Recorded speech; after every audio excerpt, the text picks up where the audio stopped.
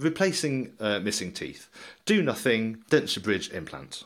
This is classic, okay? How to replace a missing tooth when you're doing consent. Do nothing is always an option. So you must always say, doing nothing is an option. Even if the patient comes in massive amounts of pain, do nothing is an option. You can say it's not a good option, and you should be able to recommend a treatment option. Welcome to the Protrusive Dental Podcast, the forward-thinking podcast for dental professionals. Join us as we discuss hot topics in dentistry, clinical tips, continuing education, and adding value to your life and career. With your host, Jazz Gulati. Consent is like an onion. What does that even mean? Well, you have to listen towards the end of the episode to find out what I meant by consent is like an onion. Now, this episode is going to go in the Protrusive Hall of Fame. Like, think of episode 10.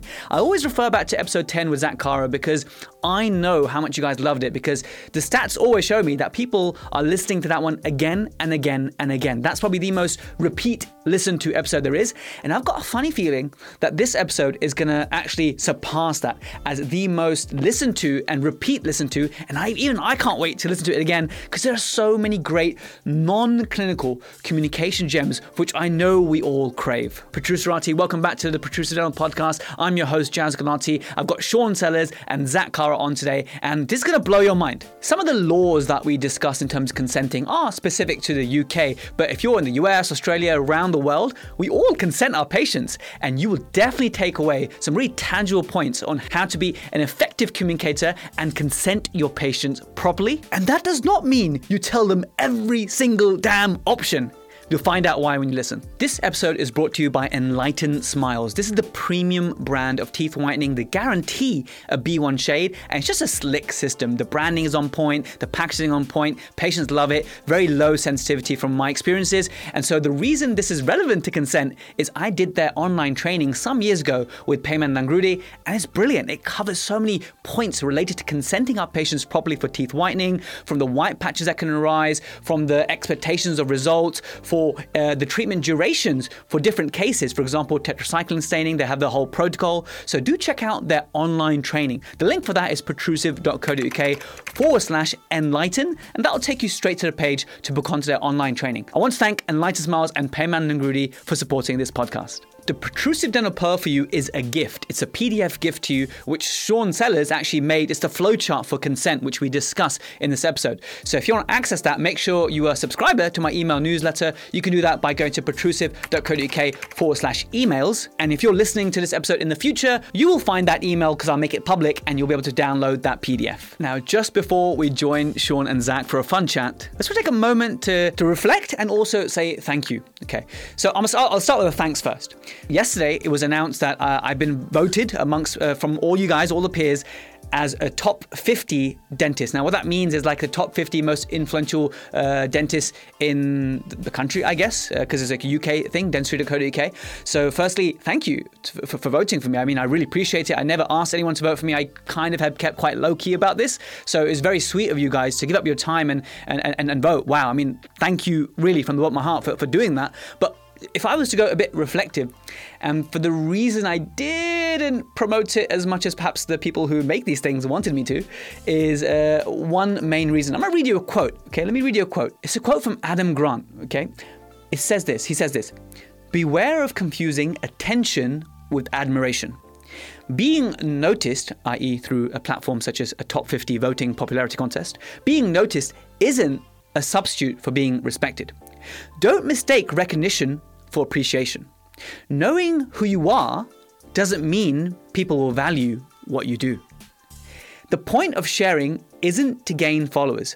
It's to make a contribution." Let me say that again. It's to make a contribution. And the reason I reflect it in this way is that whilst I'm so thankful for you guys voting for me, I mean, that's really kind.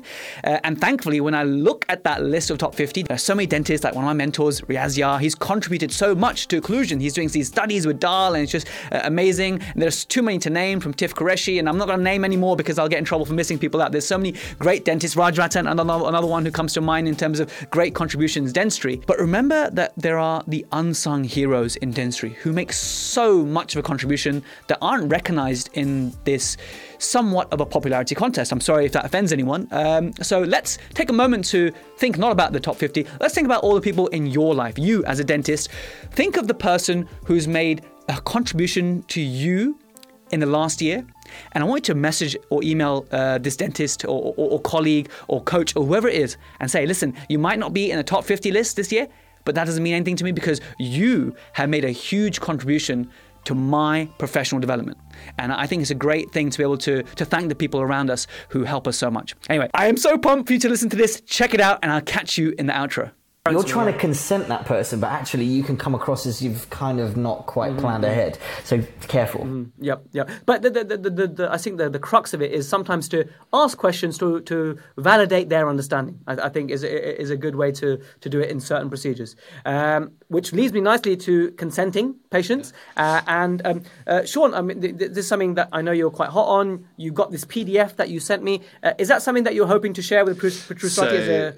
Yeah, absolutely. So for one of my assignments in my master's, I came up with this workflow on consent. So everyone gets worked up about consent. And with some of the changes in the law fairly recently, the way that we have to present consent to patients is confusing to a lot of people, I think. So my little workflow, which there's a copy here, which I'm sure you'll be able to give people around that. I've just sent it to you on Telegram, Zach. I've just forwarded it to you, Zach. So I mean, essentially what you've made here, just describe to listeners what you've made here. It's a consent workflow.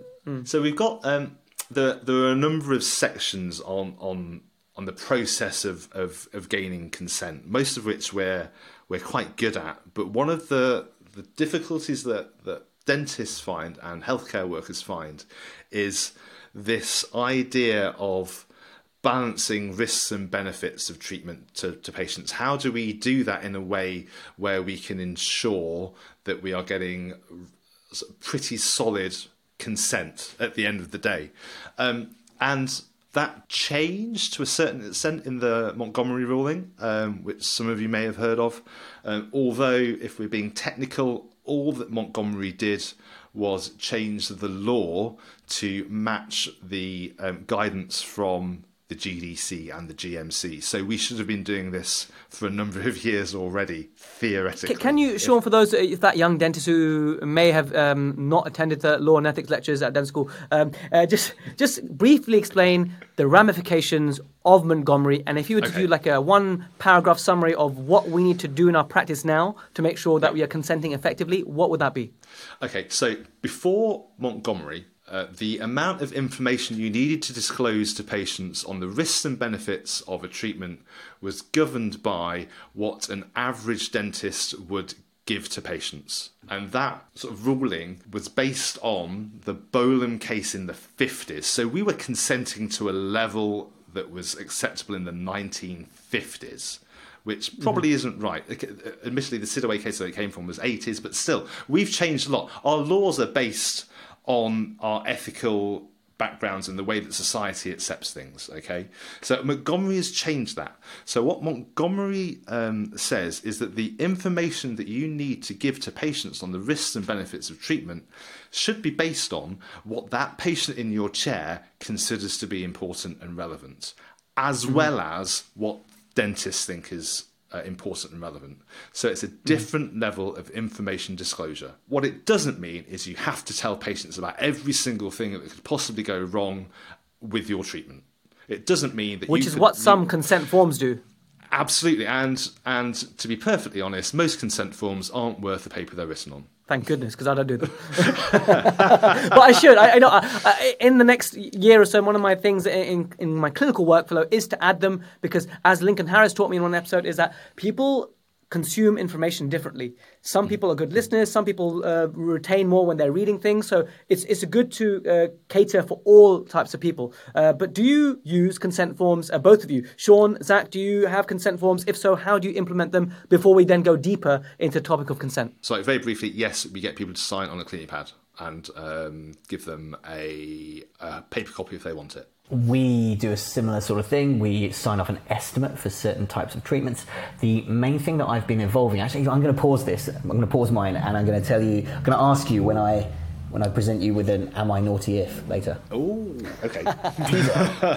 Okay, fine, awesome. We will do that. Fine. So fine, you're still using form stuff. So you mentioned that really well. You described Montgomery perfectly. So going back to your workflow, you've understood the patient and you've given them the reasonable risk that you feel they need to know, and then therefore as part of your very top of your flowchart, reasonable treatment options. Yeah. And then you've split that into 3. So I'll let you take over again. You'll do a much better job than I will. Okay. So the first and most basic thing is to understand what your patient wants out of the treatment. Okay, so if your patient has come to you and has constantly for years and years and years said, the last thing I ever want in my mouth is a denture. Okay, and they've got a couple of edentulous spaces. Say they need to replace a couple of premolars. You might want to mention a denture in passing, but you don't want to spend a lot of time on it necessarily because they don't want it. Okay, but when you're presenting your treatment options to patients, so replacing missing teeth, do nothing, denture bridge implant. This is classic. Okay, how to replace a missing tooth when you're doing consent. Do nothing is always an option. So you must always say doing nothing is an option. Even if the patient comes in massive amounts of pain, do nothing is an option. You can say it's not a good option, and you should be able to recommend a treatment option. If you look at the law, if you look at all the guidelines, which is something people forget, People forget that the UC says we can and should recommend something. People often just splattering out 8 different options, getting patients to pick like some sort of like a gamble. You should recommend actively recommend.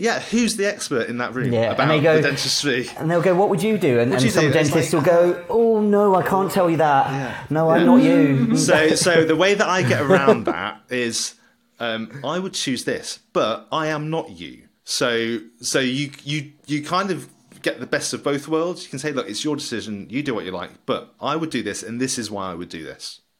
So you give again. You've got that story to give.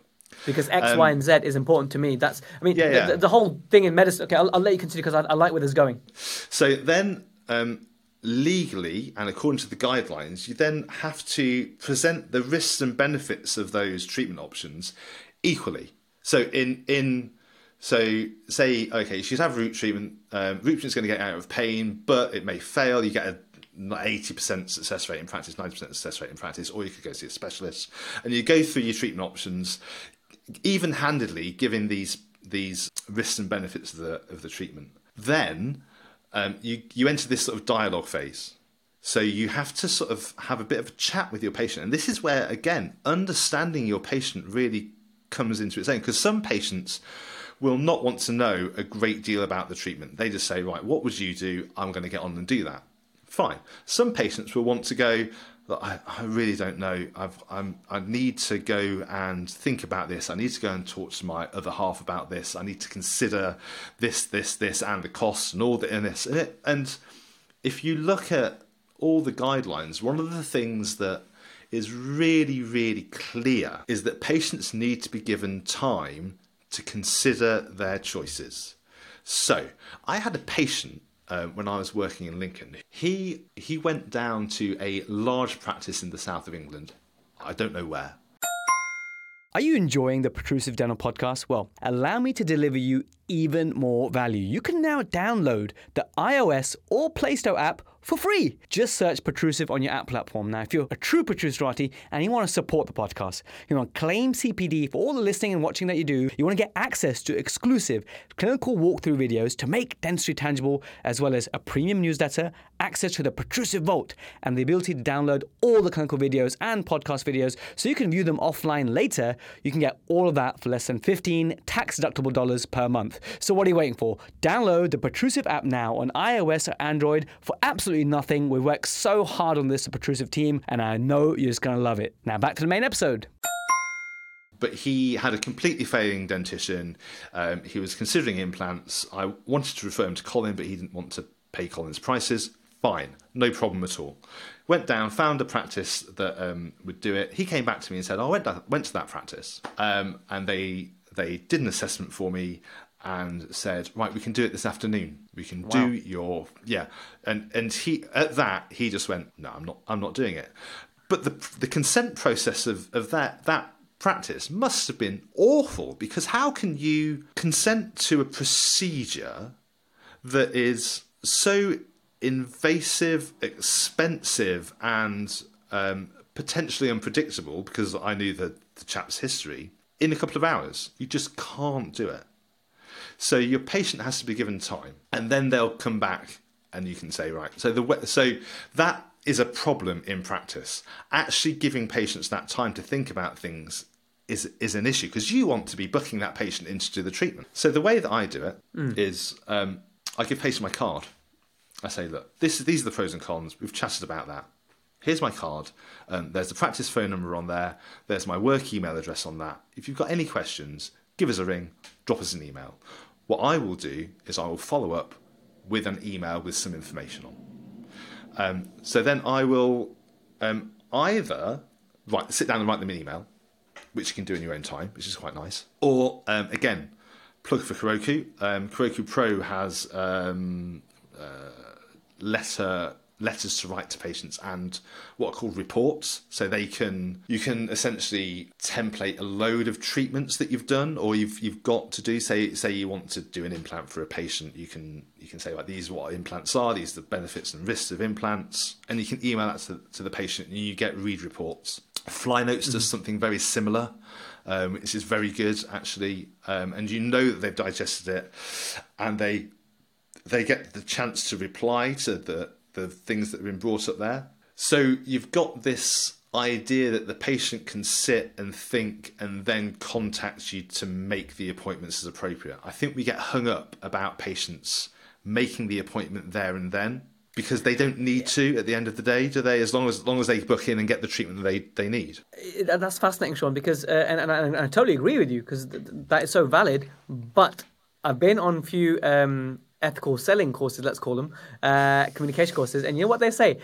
It's like the number one rule of sales, that they can't leave the practice without booking something in. They have to book something in, and you think that is just mad, you know? But this is what the gurus are teaching young dentists who. For practice efficiency, for creating workflows, it can be one of the simplest things, because then you know that person's in your diary. But you shouldn't be putting them in your diary just for funsies, just because it's in your benefit and not their benefit. The thing you should have, and this is one thing I learned through failure as a young associate in a practice with not very many systems, is that you need to have back burner banks of people that you need to follow up. You need to have people on the other end of the spectrum who actually want to see you sooner.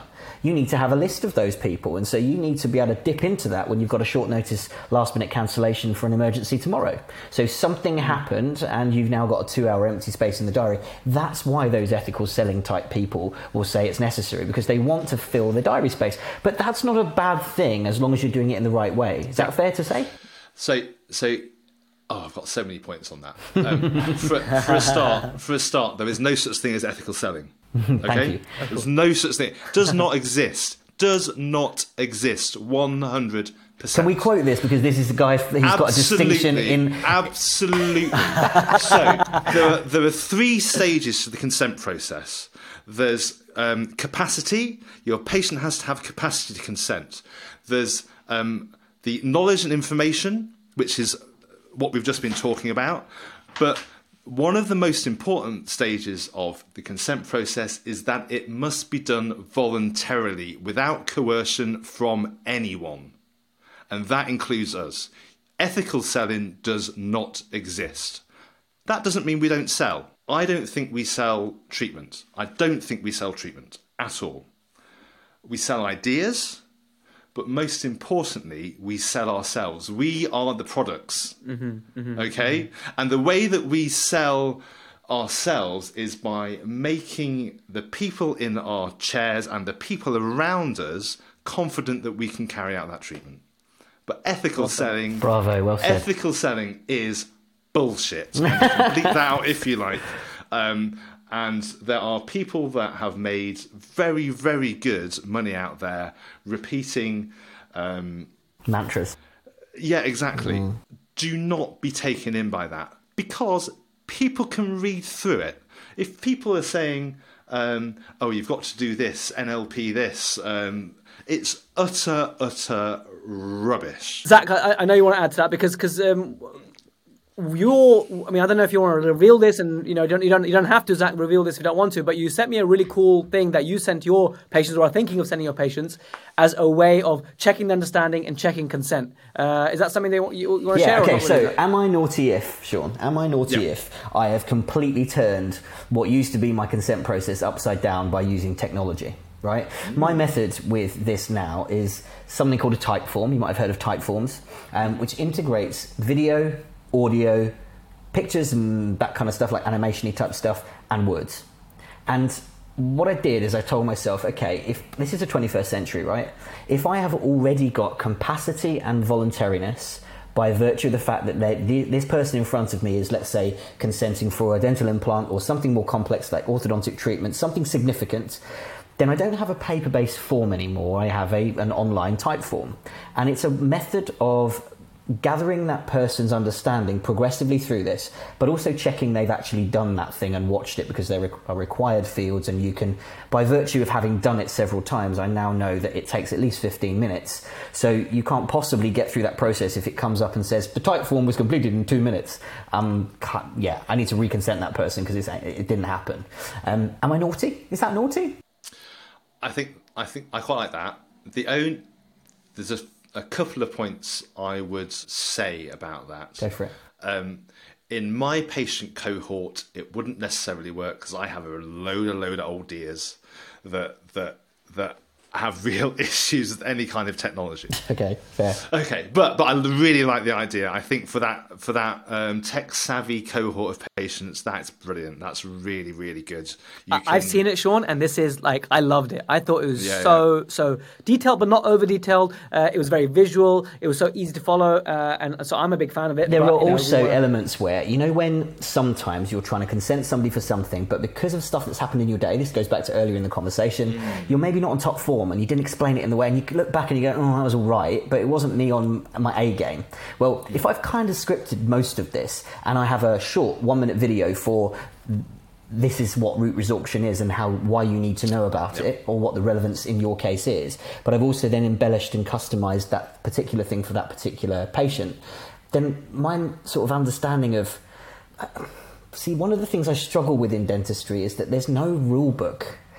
We're all trying to evolve ourselves as human beings every day, and there is no recipe. But actually, if you stick to the core values and principles behind why you're doing it, which is truly because my heart is in trying to make the process better, not because I'm trying to skimp on it, then actually, I don't know. What was your other point that you're going to make? Am I naughty?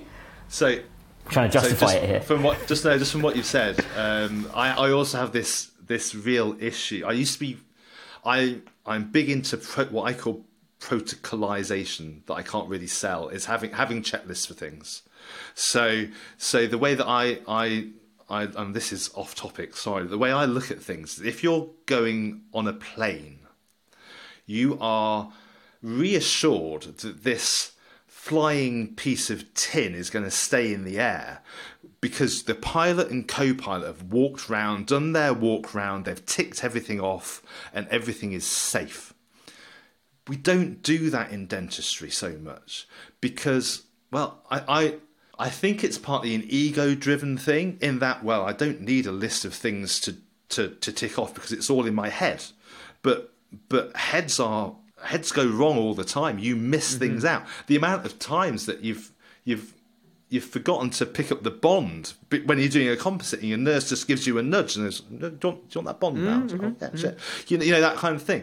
So or your nurse skips the etch or forgets the etch and you have to remind her. Exactly. So it works both ways.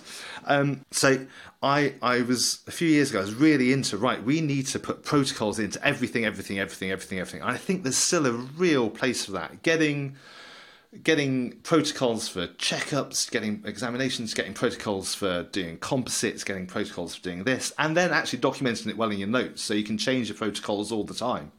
Because just because you've got a way of doing things doesn't mean that's the set way you're going to do things forever. It has to constantly be reviewed and changed if needed.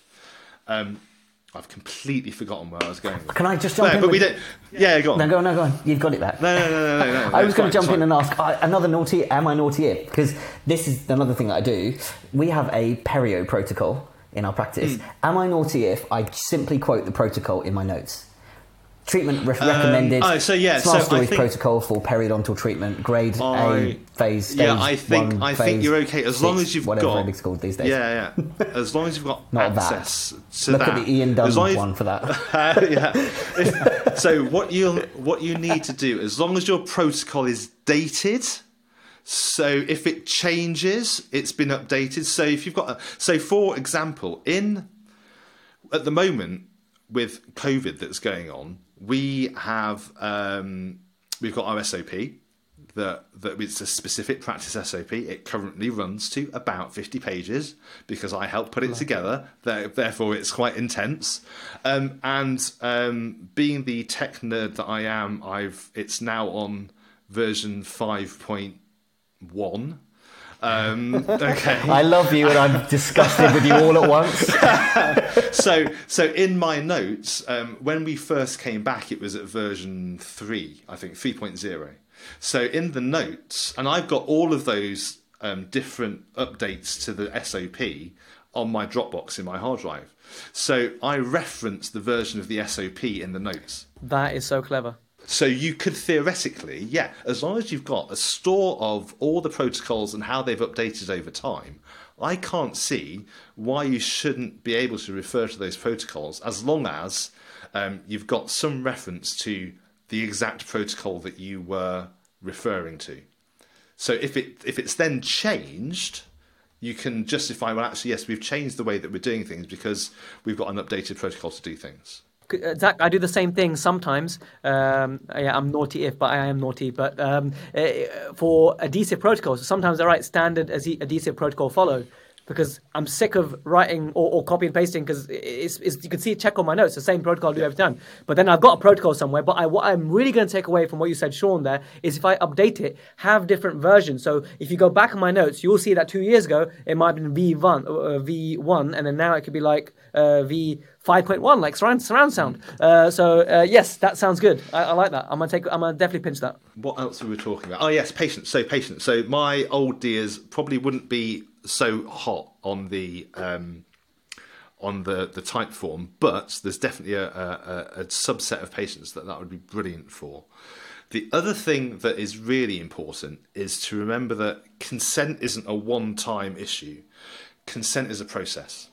Okay, so that chat that I'm having with my patient before they get into the nitty-gritty of the appointment, that's my consent process for that appointment.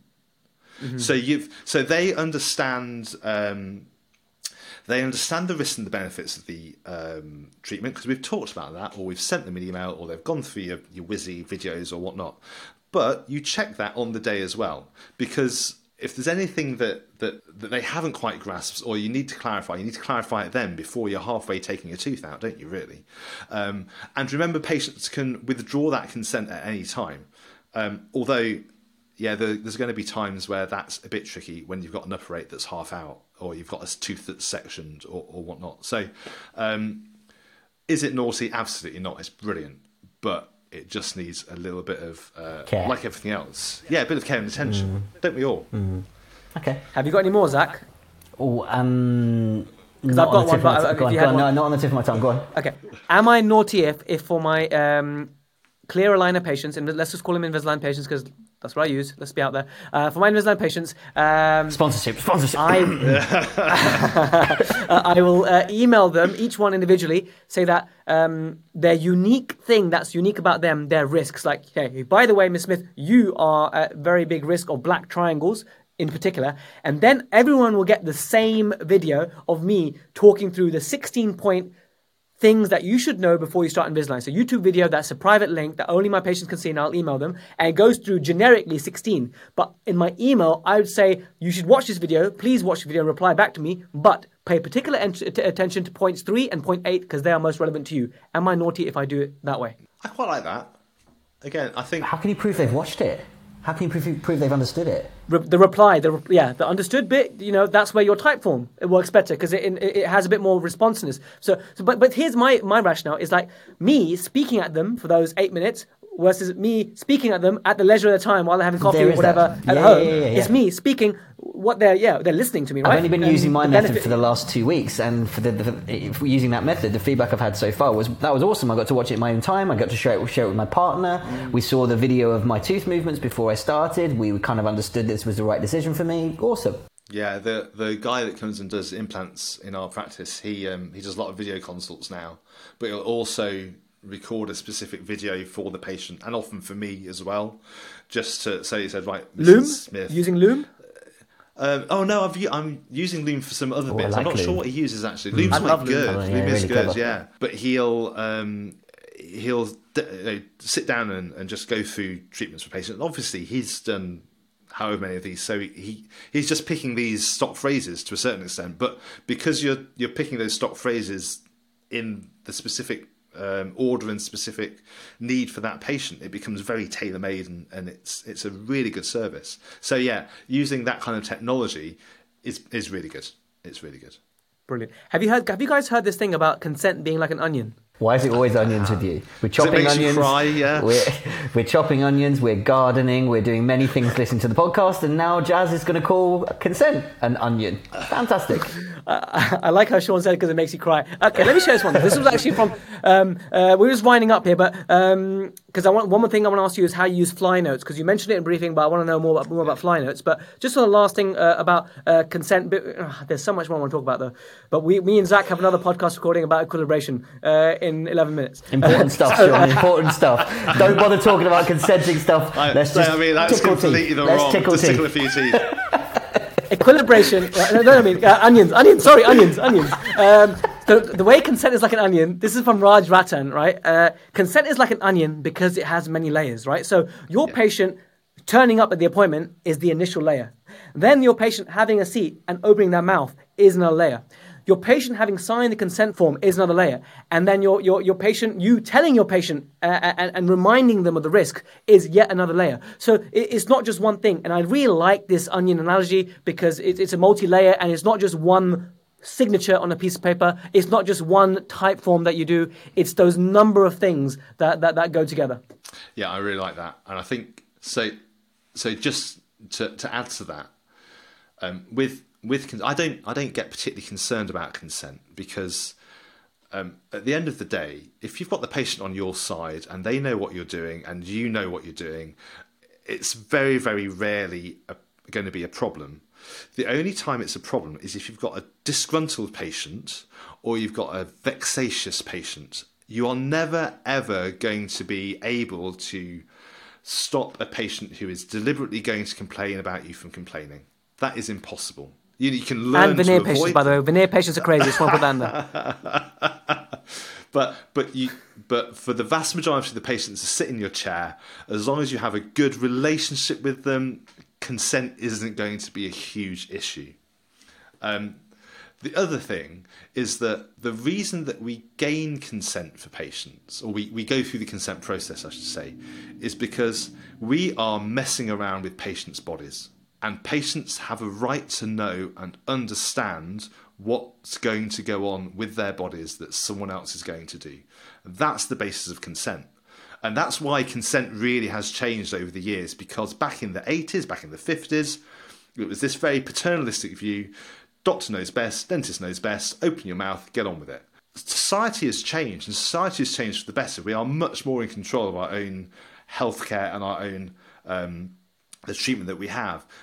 So we should know more about our treatment. If we were in that position, if we're in the position of a patient, if I was sat in your dental chair, there'd be a certain amount of information that I would want to know from the dentist carrying out my treatment. So why shouldn't it be like that for the patient that is sat in my chair? Mm-hmm. Damn right. It's all about mutual trust and mutual relationships. It's all about people. 100%. And this is why I love the times that you've invited me on your podcast, Jazz, because communication is everything and everything is communication. That's just how every aspect of dentistry works, right? which is just at the beginning, as Sean said, this doesn't matter how good you are with your hand skills. It's all about, like we said at the beginning, how you make people feel, and the communication aspect, the non-clinical is the everything. Sean, I'm going to ask you two things now. Fly Notes, just what is Fly Notes? You'd mentioned it before. I don't know what Fly Notes is. It sounds pretty cool. Fly Notes is a digital tool specifically to help gain consent with patients. It's brilliant. It's really, really good. Again, it's a template-based system, so you choose the procedure or procedures that you're doing. You can select the specific risks and benefits of that treatment. Edit the text to go along with that, then package it together, email it over to the patients. Patients can read it. Then you get a link back saying that your patients have received it, a link back saying that your patients have read it, and they get the opportunity to sign their consent forms digitally and ask any questions. It's really very good. As a fair counterbalance, I really looked into Fly Notes, and I didn't like one aspect of it, which is that it's very wordy.